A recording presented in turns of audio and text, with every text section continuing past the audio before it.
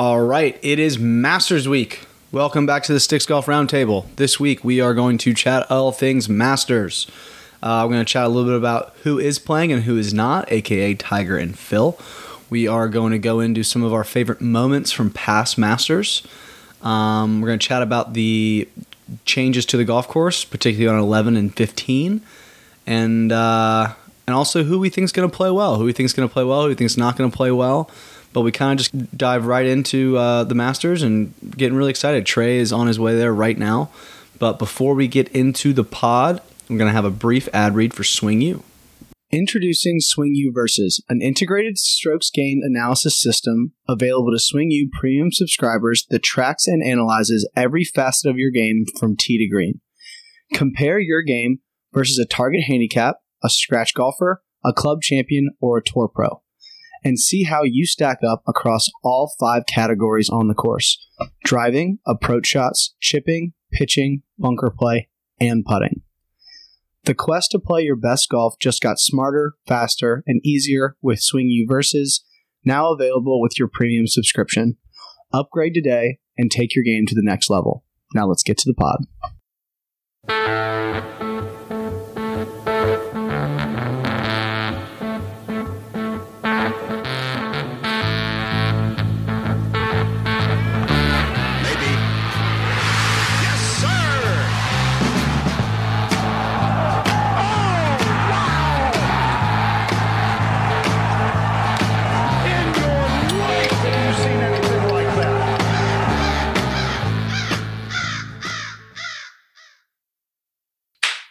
Nice. Okay. Well, boys, welcome back to we're not really doing the recap, and we're kind of just mixing it all together because it's Masters Week, and yep. I failed on my promise to you guys. I did not watch the Valero. I think I watched a little bit of Friday. I watched a decent amount of Friday, a little bit of Saturday, and I didn't even other things going on. I didn't even look at the leaderboard today, but I saw JJ Spawn won, so that's fun. Congrats to you. You actually watched more than me. I did not watch a single shot. It was not really on purpose, but I had some other things going on, and Valero's just not that high on the priority list. Yeah, the biggest story that I thought going into it was after JJ had doubled the first, I think Matt Kuchar threw like 6 holes, was tied for the lead or something, and he was one of those guys, kind of one of the better players that wasn't in the Masters this week. Mm-hmm. So I think that was kind of it kind of stinks for him. And obviously Beau Hossler, finally it was close again like he was at Pebble. But besides that, good for JJ Spawn, but that's about all I got on Beau Spawn. Yeah. It's been so long since I've seen Matt Kuchar in contention. So that's kind of interesting. He had a good week, but not quite good enough to get that Masters invite. And then, I like seeing Beau Hossler back up there, and JJ Spawn, I just saw he's like 240th in the world, or at least he was before this win. And obviously he's kind of been a regular on tour, but never really broken through like that. So, congrats on the first win. Guys who's been on tour actually for a while without a win. But which is hard to do in today's game. I would like to take our viewers to look at some of the merch that we are sporting today. We got a couple of nice logos. I got 2 here. Rosie's got one. I think Mine's a unique one. I have a stitched on Masters shirt from, I would say, based on the tag, this is a vintage shirt. This is probably from like the 80s. Yeah, and you stole it from your brother. I did. My brother had it. He didn't deserve it, so I took it. Simple as that. That's awesome. That's how we roll. Rosie, what are you drinking tonight? Just Old Faithful here tonight, Tom. We got a Silver Bullet right out of Colorado there. Coors. Or as they would say, Trey and I are ripping some High Noons. I have a vodka soda. It was in a High Noon can, but now it's in a glass, so it's called vodka soda. Yeah, now nice. Well, let's just get right into Masters. Let's get right into Augusta. And we'll do a little. The ANWA is what I was going to say. Quick mention the LPGA majors going on, and kind of interestingly, Jennifer Kupcho, who really, burst onto the scene with her ANWA win in 2019. She's had a decent start to her LPGA career, but she's still looking for her first victory. She hasn't won a tournament at all, major or non-major, and she's got a great chance to get her first win on tour. And with it being a major, that would be huge. but Jessica Korda is nipping at her heels there. At time of recording, they still got about 4 or 5 holes left. Kupcho had a 6-shot lead. It's down to 3. Jessica Korda holed out on the second hole. Looked like a good length shot, like a mid iron. I don't know how far it was, but maybe 170, 180 yards. Made a deuce early. So anyway, not sure who's going to close that one out. I would love to see either Kupcho or Korda get it because, frankly, wins in majors by Americans have been few and far between in recent memory. So looks like we'll at least get one, whether it's Kupcho or Korda. But yeah, speaking of Kupcho though, and Anwa, did you guys get to catch any of that this weekend? I caught the last 3 holes of the Anwa. Did not watch a single stroke. Yeah, I caught the last 3 holes. Good on Anna Davis. High school sophomore, goes out there and puts on a clinic. I think she shot a couple under the last round. 69, yeah, 69. Under, so only one bogey. And she was kind of in the clubhouse waiting on someone behind her too. So good on her for playing well and posting a score and getting it done. So yeah, there was actually pretty heartbreaking to watch. I don't remember the last time I saw someone so visibly nervous. I mean, she looked ill. Latana Stone, kind of heartbreaking. She makes a great birdie on 16 to have quite a cushion coming into 17, 18. In fact, she could have finished bogey par or par bogey and won outright. She makes double from the middle of the fairway on 17 and then hits in the trees right on 18 and makes bogey. So doesn't even make a playoff, but she heartbreaking. That was tough to watch. That's a heartbreaker. She handled it like a champ. She gave a great, few comments after the round, and I think she'll be. She said, she's moving her focus on to getting back with her team with LSU and going on. They got SECs and then nationals coming up, so she'll be all right. But that was kind of tough to watch. But good for Anna Davis, perhaps a star being born there at 16 years old. That's pretty wild. Nuts. I think it's great what Augusta's done with the drive, chip, and putt, and with the Anwa, and just getting more people at Augusta. I cannot believe that those Dude Perfect guys got to go out there and play. That kind of bothers me. Me too. That honestly bothers me a little bit. And I'm not saying it should have been someone else. It should have been no one from YouTube out there. Correct. What is going on? Agreed. Now, and you know what? If it was somebody, do it somebody that's like golf media, not just right. That's what I'm saying. Trick shot media. Like, what is that? My take is it had something to do with they're probably Baptists, and there's probably some deep Texas religious roots that are like, you know what? I'd like to get these boys out over to Augusta to do some trick shots, and something like that happened, and that's how they got out there. So or it was out of Augusta's control, and it might have been that they are with ESPN, and that was part of that. That's what ESPN decided to do with their media. There's just no way to know.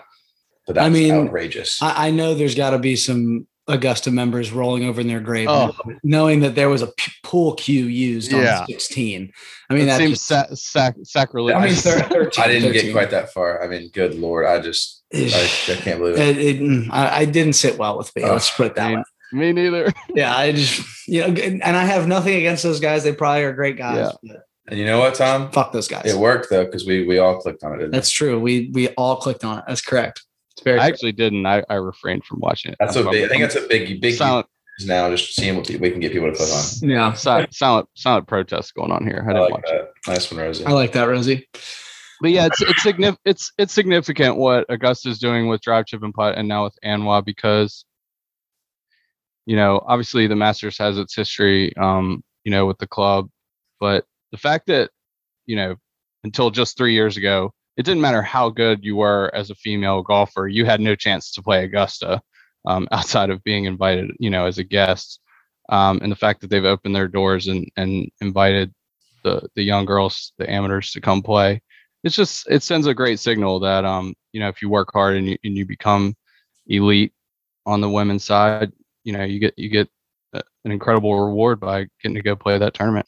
You think that the LPGA Tour will ever have an event at Augusta? No, I think the Anwa fits perfectly. I'm kind of glad they went that route. The LPGA Tour has their own season of majors, and I think it made a lot of sense to do what they did and just make it's the spirit of amateur golf that, comes from Bobby Jones from all the way back. That's why there's a strong presence of amateurs in the Masters, right? I mean, they don't have to invite the winner of the Latin America or the Asia Pacific Am.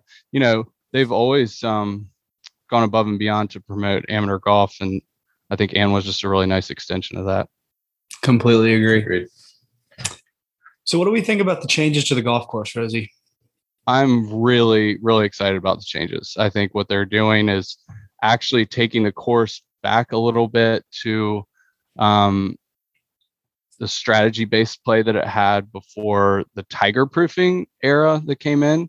When Tiger really just ripped the course to shreds in 97 by driving it all over the map and just making birdie from everywhere. They said, we got to make it more penal. We got to bring the fairways in. We got to grow the rough up. And that's all well and good, but that's really more of what we're used to seeing for like a US Open type test. The Masters is about angles and getting yourself in the correct side of the fairway, and being able to bring shots in to those small corridors of the greens effectively. And I think you're going to see, we'll talk about holes 11 and 15 specifically, but just in general, be on the lookout for a lot of golf balls that off the tee look like they're in a pretty good spot.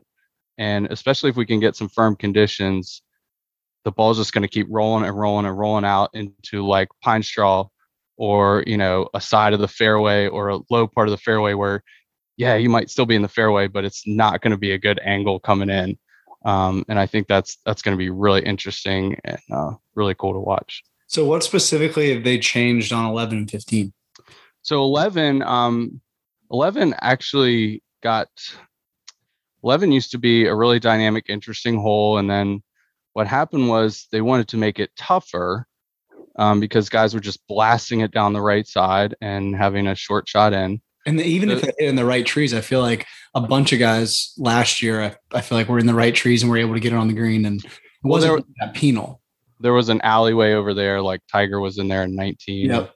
But so they've actually, but what that created was an element where guys would just simply play it up the left side. So you could safely drive the ball down the left side or the center of the fairway. And if you can picture, everyone can picture 11 pretty well in their head, I would imagine. Like from the left side of the fairway, you're not able to take on the pin, right? Like you would see a lot of guys bail to the right edge of the green.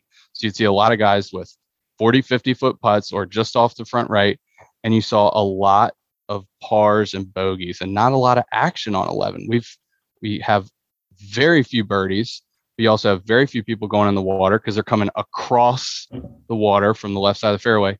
Well, they've widened the fairway back out on the right side, taken a lot of those trees out. There's only a few like loose kind of trees down the right now. So you will see guys blasting it down the right side again, which is cool because coming in from that side, if you can really hit a good ball down that right side, you're in great position to make birdie, but the water is now back in play more, right? Because if you just, if you could picture coming in from the right, now, you can get aggressive and go at the pin, but if you tug that thing a little bit, or if a gust of wind comes up and hits that thing, pulls it left, we're going to see more balls in the water on 11 than we have in the past year. So I think you'll see more birdies and you'll also see more doubles. Nice. Gotcha. I like that. I do too, because I feel like on every hole you want there to be, some sort of, there's got to be something going on in each hole. If it's just, bang it left, bang it right, two putt it, that's just a boring hole. And in that spot on the golf course, that's where a lot of people are trying to watch, and everyone's sitting behind 12. They can get to look at 11 greens. So if you're just watching guys two putt from 50 feet all day, that's not, the most entertaining thing of all time. Yeah. But what about 15? So 15, they didn't change anything architecturally speaking, but they did found 20 more yards to move the tee back. Of course. And I think it's actually really significant. I saw some people kind of brush it off like, oh, they're still going to get there too with an iron, no big deal. I think it is a big deal because we all know how scary looking that second shot is. And we've all seen guys who, you catch it a little skinny, and the ball comes up just short on that second shot, even if it is a 6-iron second shot on a par 5, right?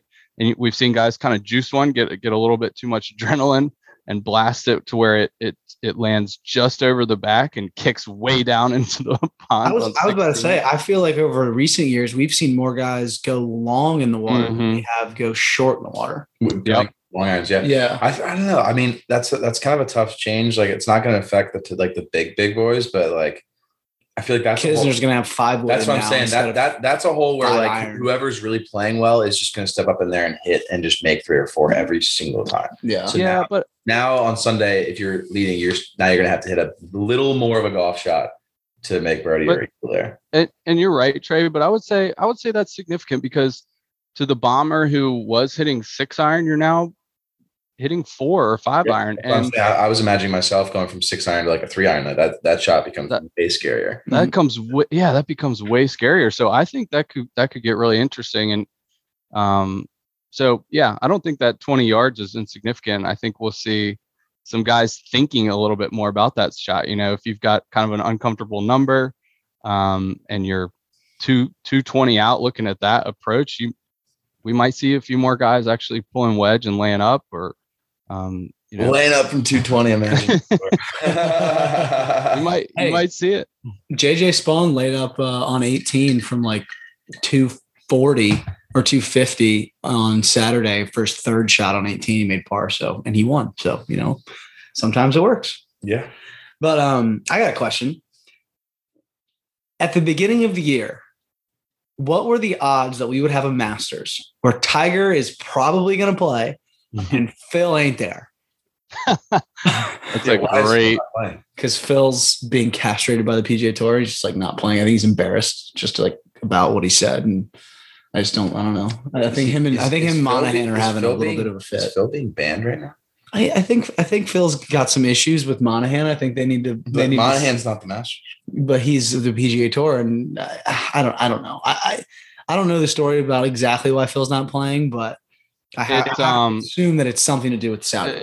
There's speculation on whether or not he actually decided he wasn't going to play the Masters because he's taking this time away that he said he was going to take.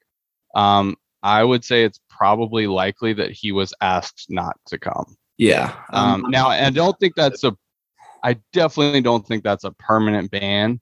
I think basically Monahan, the Tour, and Augusta, for lack of a better way of saying it, I think they all just needed a break from Phil.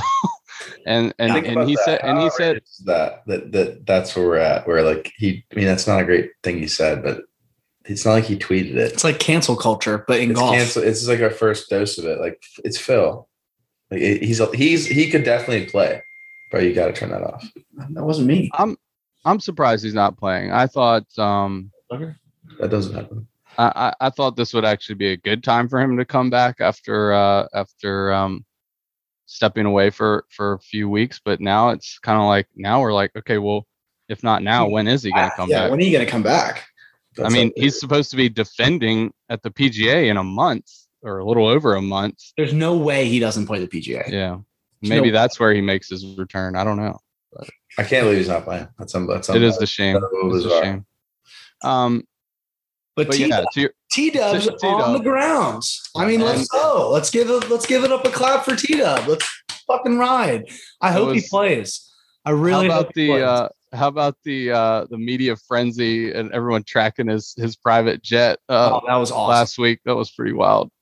That was awesome, because there were rumors that he was out walking Medalist like a couple weeks ago, and he was just kind of hoofing it, and he had LaCava come down, so they were walking together. And I think he was just trying to see if he had his legs with him, and then obviously he went up there last week and played 18 holes, and from whoever was there and whoever was on Twitter, they were saying he looked pretty good. So actually, Horschel said today, I don't know if he actually played with him today, but Tiger was, sorry, I'm saying today, we're recording here Sunday night. So by the time this comes out, I would imagine he either is or isn't playing, but at the time of this recording on Sunday, we're still not 100% sure one way or the other. But Horschel, I don't know if they played together or just watched him hit balls, but Horschel said he was looking really, really sharp. When he went up last week. He was with JT and Charlie, which was pretty cool. That's pretty I guess Charlie got a day off school to go play Augusta. I mean, that's just a normal thing that an 11-year-old does, right? Yeah, I guess so. A kid's living a fake life of some sort. But yeah, I'm shocked. Like I of course, like everyone, like expected we would see Tiger this year, but to think that he's going to make a return after well over a year at Augusta is pretty wild. I mean, it's fitting and it's really cool, but also I would have thought, I was speculating that if he was going to play the Masters, he would have needed at least one warm-up tournament. Like I thought the same thing. It's kind of crazy to think that he might just roll the dice, and obviously we know he's not going to play unless he feels like he can comfortable enough with his game that he can contend. Maybe even winning is a bit of a strong term at this stage in his life. Like, I don't think he feels like he has to be in contention. Like, I don't know, man. He's been really adamant throughout his entire career that he doesn't tee it up in a tournament that he's not trying to win. Yeah, I agree with that. But I also think he's 45, 46 now. He's been through a lot. I don't know that he has that same mindset anymore. No. Maybe he does, but he seems to be softening on that a little bit, just the way he goes about things. Well, I hope he's not, because I would love for him to make a run. Oh yeah. I mean, everybody that's listening to this pod knows I'm not the biggest Tiger fan, but I know what he does to golf. And if he is in contention on the back nine on Sunday, that would just be fucking awesome. Yeah. I mean, that would be awesome just for golf. I mean, that'd be sick. Absolutely. Yeah. All the support is going to T-Dub this week, but who else do you guys like this week? Who else are you looking to perform well?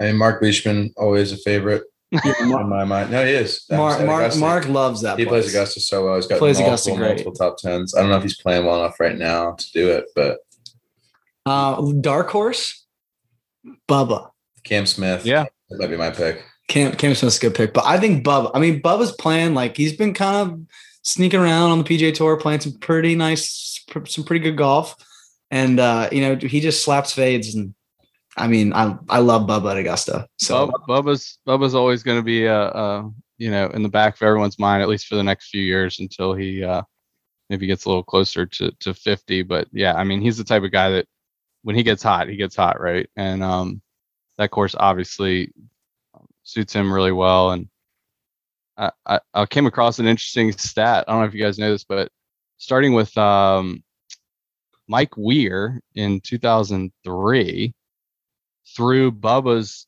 second Masters win in 2014, that was a 12-year run with 6 lefties winning the Masters, and no lefty had won before Mike Weir. So, for the first 70 years of the tournament, no lefty had won. And then you had between Mike Weir, 3 Phil wins and 2 Bubba wins, you had 6 lefties in 12 years. That's incredible. That's pretty good, actually. So I did not know that stat, but I like that stat. It does definitely set up for lefties better. If you're a lefty likes to cut it, it's paradise, because you have to hit hooks so much in that golf. Do we think Rory's even going to sniff? No, I don't think he's going to sniff. I mean, he's too talented for me to really count him out. But we were talking to one of our buddies, Brad Gell, today, and he kind of enlightened me on something that I didn't understand. I didn't realize, but a lot of Rory's misses with wedges are long right. Does that make any sense? No. I thought about it for 20 minutes today. He hits push draw, trying to figure out how you miss a wedge long right. I think it's just a push ball that doesn't fit, that doesn't draw. But a push that doesn't draw would not go as far. Well, maybe he just juices it. I don't know. Maybe it comes out low instead of a high. I don't know. That's a weird like a little piece of information that I got today that was interesting. I'm with you. I'm kind of thinking about it, and I'm like, that doesn't really make sense. I mean, it would be long left or short right. Yeah, not long right. And it would be the opposite if he was a lefty. But I don't know. That's interesting. I don't think we're gonna see the Charlie Hoffman runaway like 64 this year. I don't think he's got it in him. Open slow this year. I think he's gonna open slow, and I think he's gonna finish slower.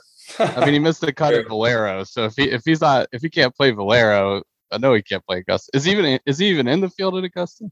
I don't know. I don't even know. I wonder who are, because every year there's like someone who you're like, what? And they under. I wonder who it's going to be. Oh, actually, take away my Bubba dark horse. I got another dark horse. Lahiri. Okay. That's my dark horse. I'm riding and dying with that guy. I think he's got it this year with the way he played at the Players. And I listened to an interview that he did just kind of about the last few years where he's really struggled with his game.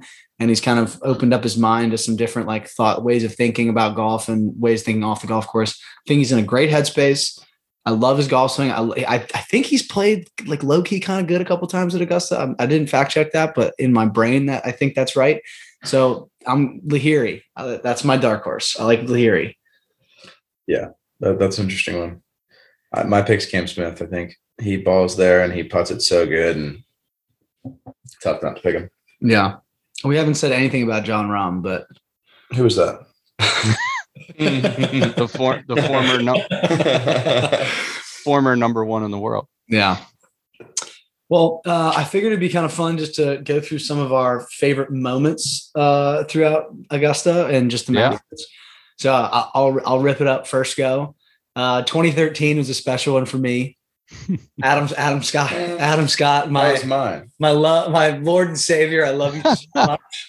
You're my favorite golfer. I love you. Your golf swing's amazing. I'm so pumped that you won Australia, the first Aussie to win. I mean, it was just, and when the fact that he was on 18 and made that putt with Mark Leishman and, the Aussie chant. And honestly, one of my favorite shots from that event was 18 Angel Cabrera, when it's raining and he hits it and he just goes, Willie.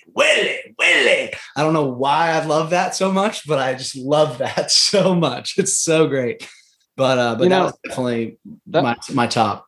That one was really special too, because Adam Scott was one of those guys who, best player to never win a major, right? Like he had been struggling to find that. I think he had a heartbreak in 11. It was at the when Darren Clarke won. I thought it was Ernie Els. No. That might have been one. I think he had two. I think he had two really close calls. It was twice. Yeah. But and Darren Clarke won one year and Ernie Els won the other. Yeah.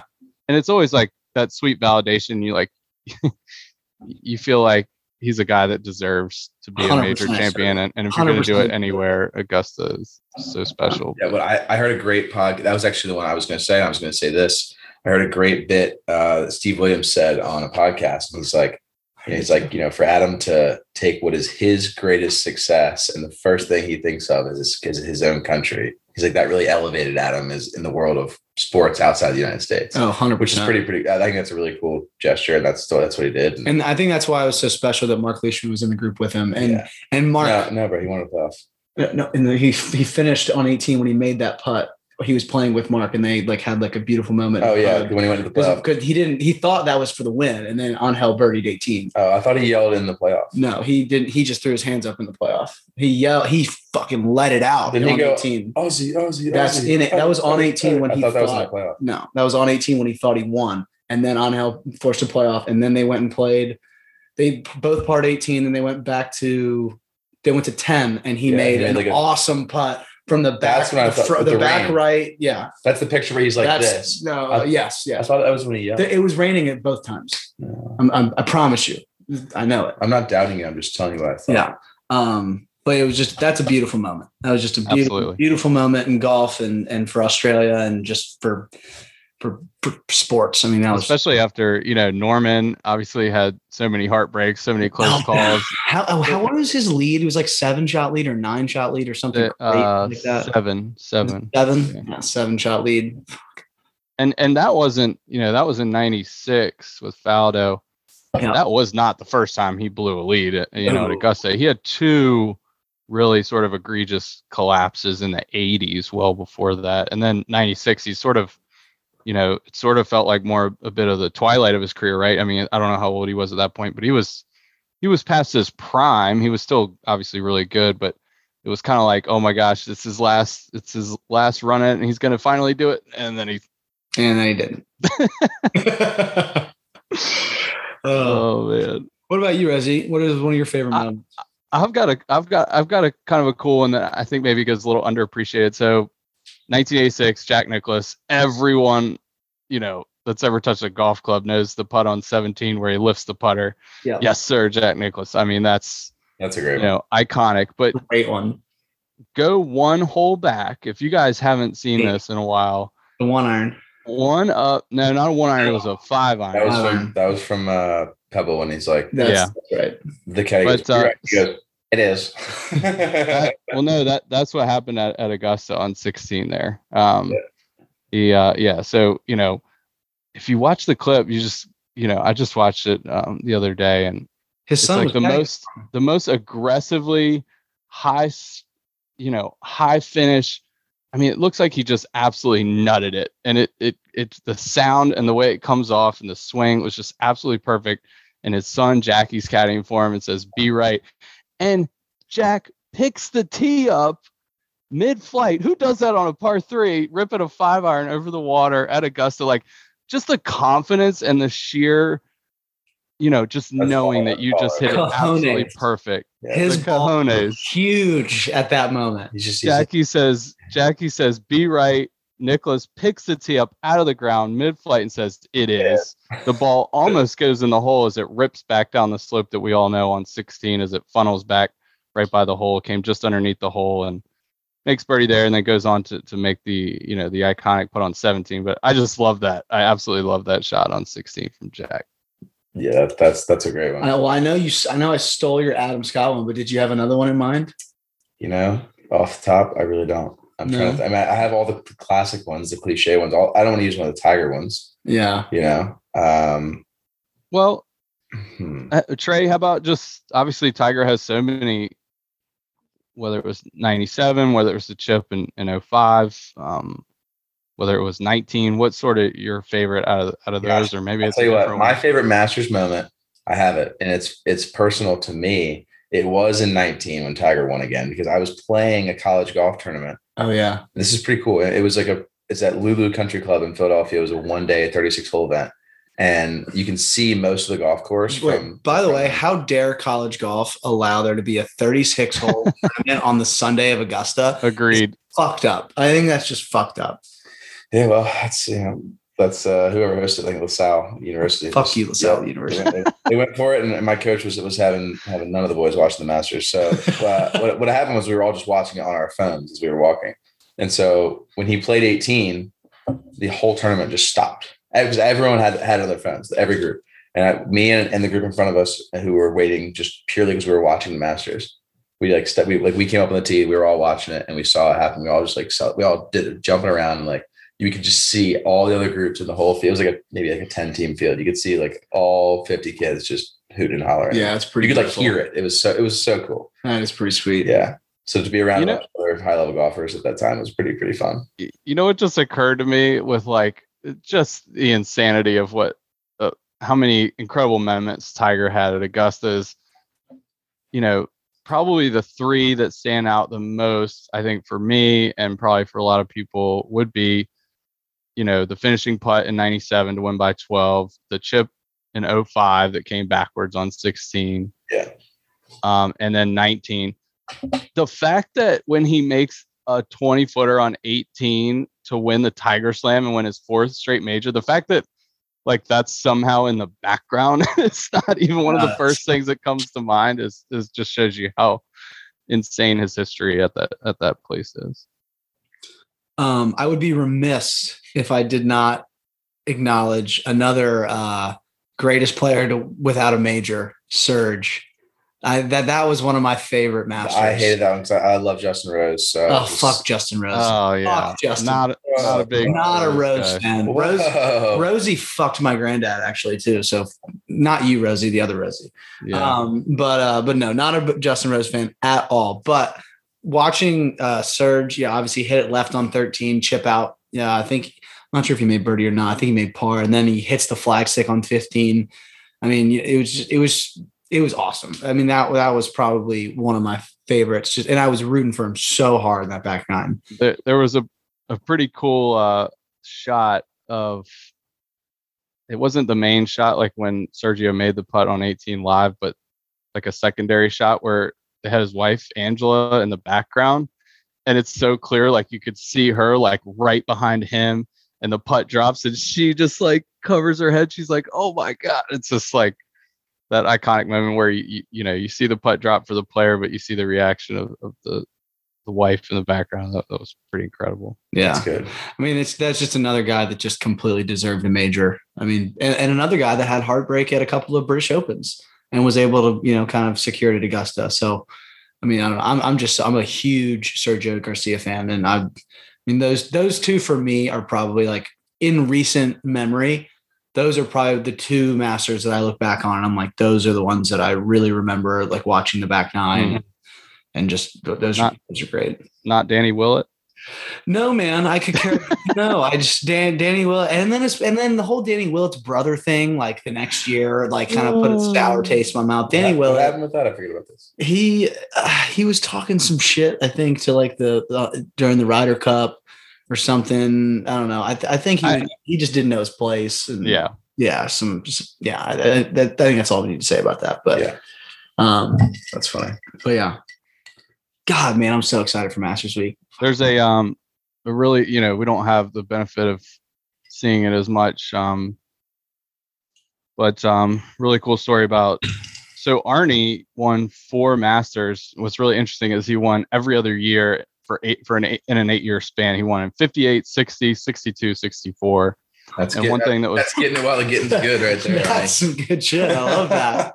And one of the maybe the coolest one that's the moments for him that stands out is in 1960, he was playing in the final group with Ken Venturi, and Arnie birdies 17-18 to win by 1. He hit a 5-iron to 5 feet on 18 after making a bomb, like a 30-footer on 17. He sticks it to 5 feet on 18, coming in with a 5-iron. Remember, they were a little further back. Back in the day. They're just hitting 5-iron from 176. Yeah, well, that's You're exactly right. And makes birdie. It's I mean, to birdie the last 2 holes. I mean, we haven't seen something like that, in quite some time. Well, I remember Finau when he had that run, he birdied like the last 7 to get within 1 when he came in second.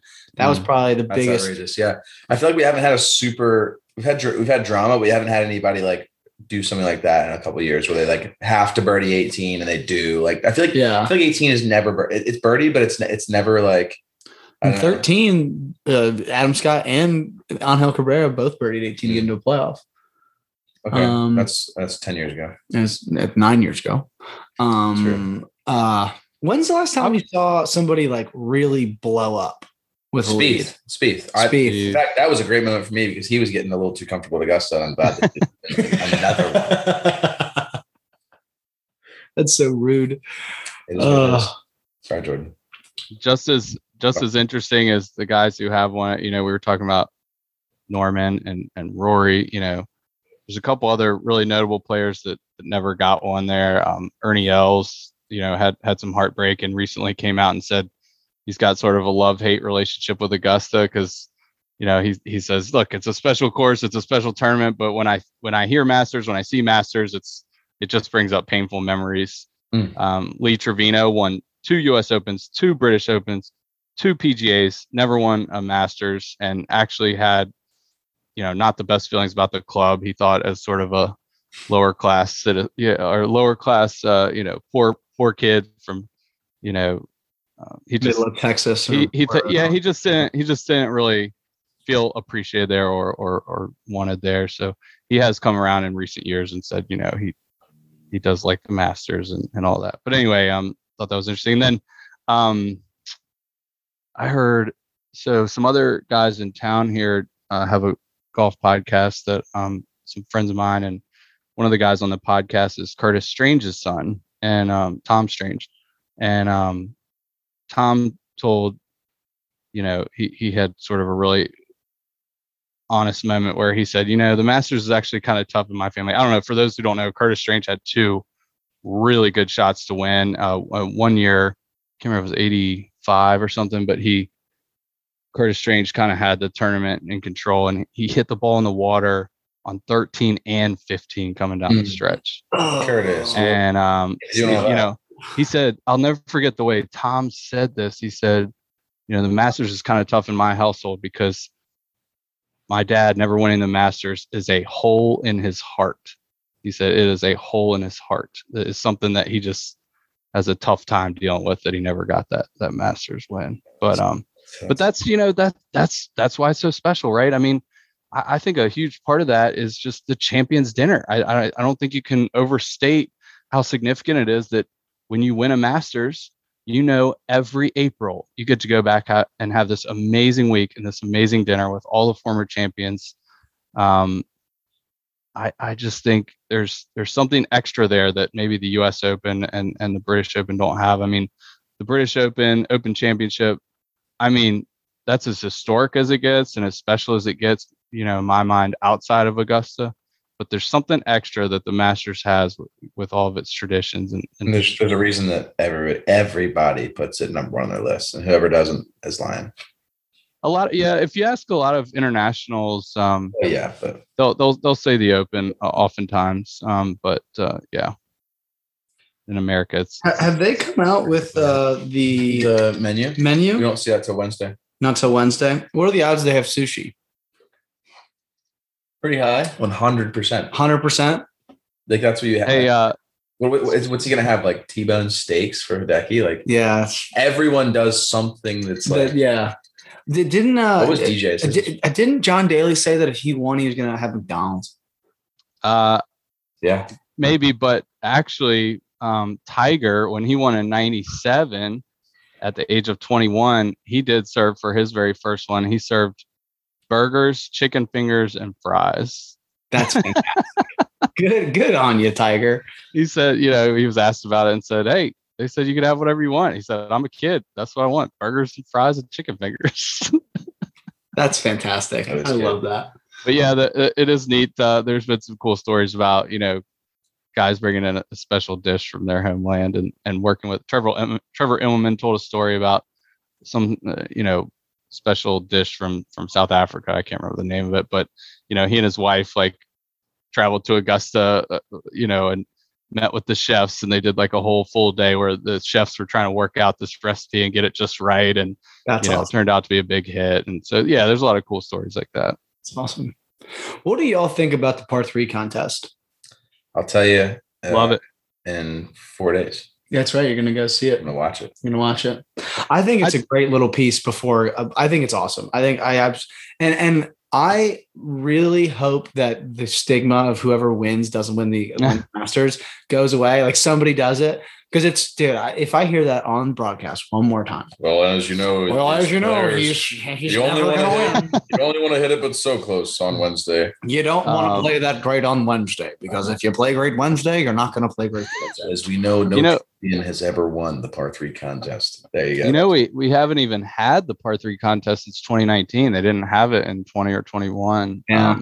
Because that's coronavirus hunts on par 3 courses. That's where it gets its business done, is on the par 3 course.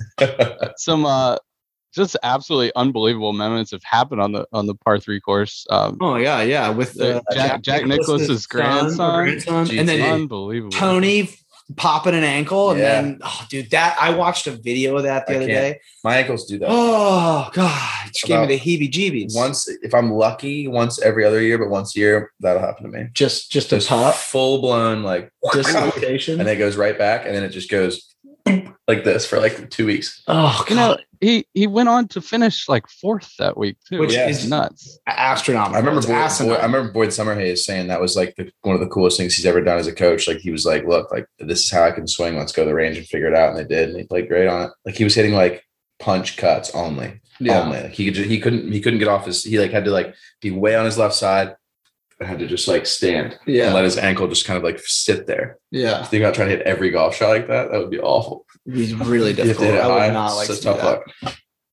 I think the par 3 contest is cool because it kind of reminds us that this really is for golf fans, this is a week of celebrating golf and celebrating this incredible tournament. And when you get to see the players out there, they're, within 24 hours of teeing off in in the biggest tournament of the year, and they're out there goofing around with their kids, playing the par 3 course, having a great time. It's kind of a cool moment, and sort of a calm before the storm deal, and it's really neat. It's like an atmosphere that only can exist in a one-off. This is a private club. This is our tournament. We do what we want here. This is how it goes.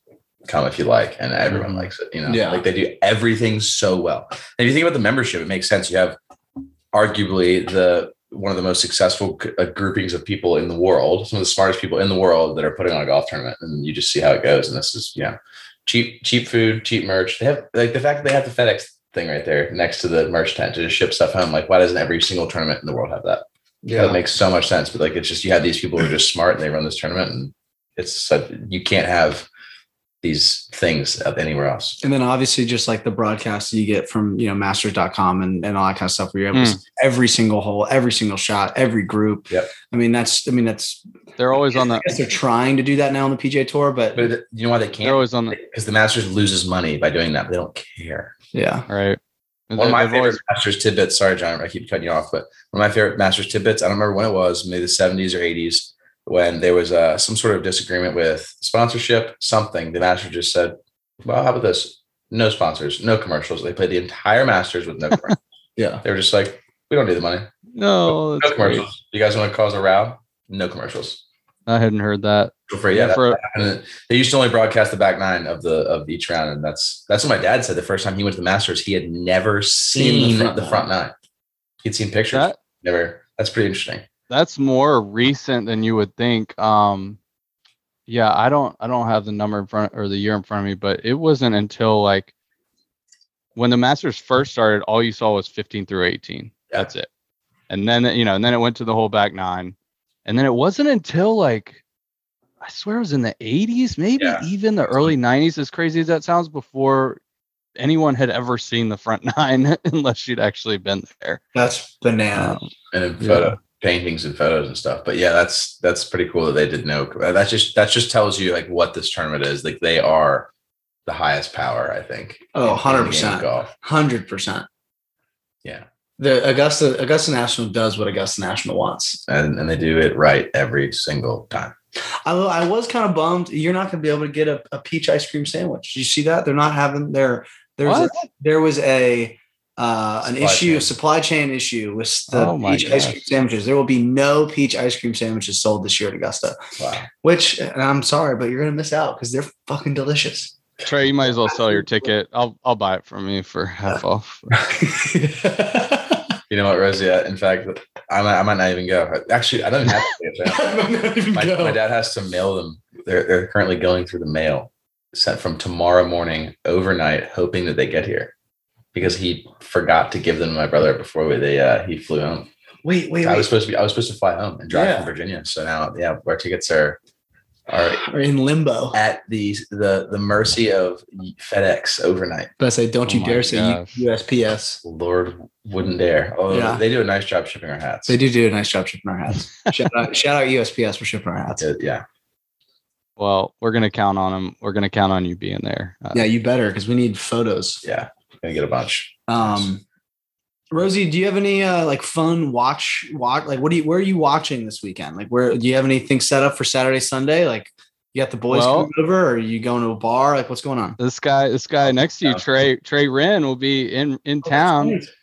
We're playing golf Saturday. We're gonna have our practice round. Trey and I will be playing in the VSGA multi format. Yes. On Monday, Tuesday, the 2 days following the Masters. Of course, we could not schedule a practice round for Masters Sunday, so we're going to play on Saturday. Yeah. And then a coworker of mine, get this, is having her fiance hosts a party every year in his backyard. He's got a beautiful big house at the Federal Club on the 12th hole, and they are inviting 115 people to their annual Sunday Masters party. And he's got a basketball court out back, and he's renting a tent to put over the basketball court with a big projection style TV in there. Awesome. So hopefully you're gonna swing by that. I don't, as awesome as that is, that's kind of my nightmare, to like be trying to watch the last like few holes if it's a really tense, like close stretch down the final few holes. So I kind of think that Lindsay and I might just go for a couple hours, from like 2 to 4, and then come home and I can watch the back 9. Smart. Maybe with my dad or something in the living room, because I mean, when there's 100 people there and drinks flowing and all that, it's great. But like, I want to be locked in, right? Yeah, exactly. Like I want to front row seat to the 40-foot screen that you're at. Yeah, that's true. I would just. So, well, hey, look, if somebody's like out in front by 4 or 5 shots, yeah, maybe like you just stay. But yeah. Well, I'm praying to God that I get either an early tee time for Lupin on Sunday or just no tee time at all, so that I can sit and watch. But I've got the caddy member Friday, so that's going to be a debaucherous afternoon. So I'll be watching on my phone, and then Saturday I'll probably have to work, and then I pray to God I get an early tee time Sunday. That's tough. I'm praying. I'm going to be posting. I mean, we'll be on my phone all day. What golfer? That's what I'm saying. What self-respecting golfer is going to be teeing off at 1 o'clock on Sunday anyway? Betty Lou is like totally going to go out for like 9 holes at like 2 o'clock. And like that actually inspires the non-true golfer to go, you know what, honey, why don't we go play golf this afternoon? The Masters is on. Perfect. I'm just going to be like, get me out of here. But yeah, very excited for Masters. Yep. Cannot wait for Wednesday to get a little bit of, some for the par 3, and then obviously Thursday action starts, and just can't wait. I'm getting it through my eyeballs, and I cannot wait. No phone. Right. Just so sick. I'm so excited to not touch my phone for 12 hours. All right, friendly sticks wager. Everybody take one player. Whoever finishes the best. All right. What's the order? What's our picking order here? Rosie, oldest to youngest. I'll go last. Deal. Wait, what's the bet though? Or maybe let's see. How about just like beers one night? I was gonna say whoever finishes last has to buy a round of beer. Yeah. Whoever finishes last has got to buy beers one night. So at some point in May, when we all at some point in May, someone's got to buy some beer. Yep. That works. I'm gonna go with Cantlay. Oh, great pick. I will take Dustin Johnson. Wow, you're coming in last. He won. Yeah, he ain't winning this year. Is he playing bad? He's not playing good. I don't know. Scheffler. I'm taking world number one. I'm taking world number one. You take Scheffler, when you get the opportunity. Schauffele and Scheffler. I want them both. That's a 2-minute pick there. When you're able to take world number one, you take world number one. I thought you were going to say Ricky Fowler, and I was going to have to. He's not playing this year, and I'm upset about it. Okay. Oh, Tom, I love my chances. Actually, you know what? Can I take Sungjae Im? No, you can't. Can I please have Sungjae instead of Dustin? Go fuck yourself, Trey. You understand how much that hurts my heart. He's not playing. It's a free roll for me. It hurts me more than most people that he's not playing, because I love watching that guy play golf. Like watching him play golf on TV is one of my favorite things to do. And the fact that he's not playing at the Masters is Tom's been loving watching 73s for the last couple of years. No, honestly, I just really like watching Allison Stokes walk around the par 3 contest, because she looks great in that white jumpsuit. Yeah, she does. To be quite honest, but yeah. Oh man. All right. Well, I think that's it's a good spot to wrap it. So, guys, enjoy the Masters this week. Thank you, whoever's listening. Thank you for listening, and I hope you have a lovely if there's weekend. Anyone listening, thanks so much. Thank you so much for making it to this point, and we will see you later. Bye. Peace out. Cheers.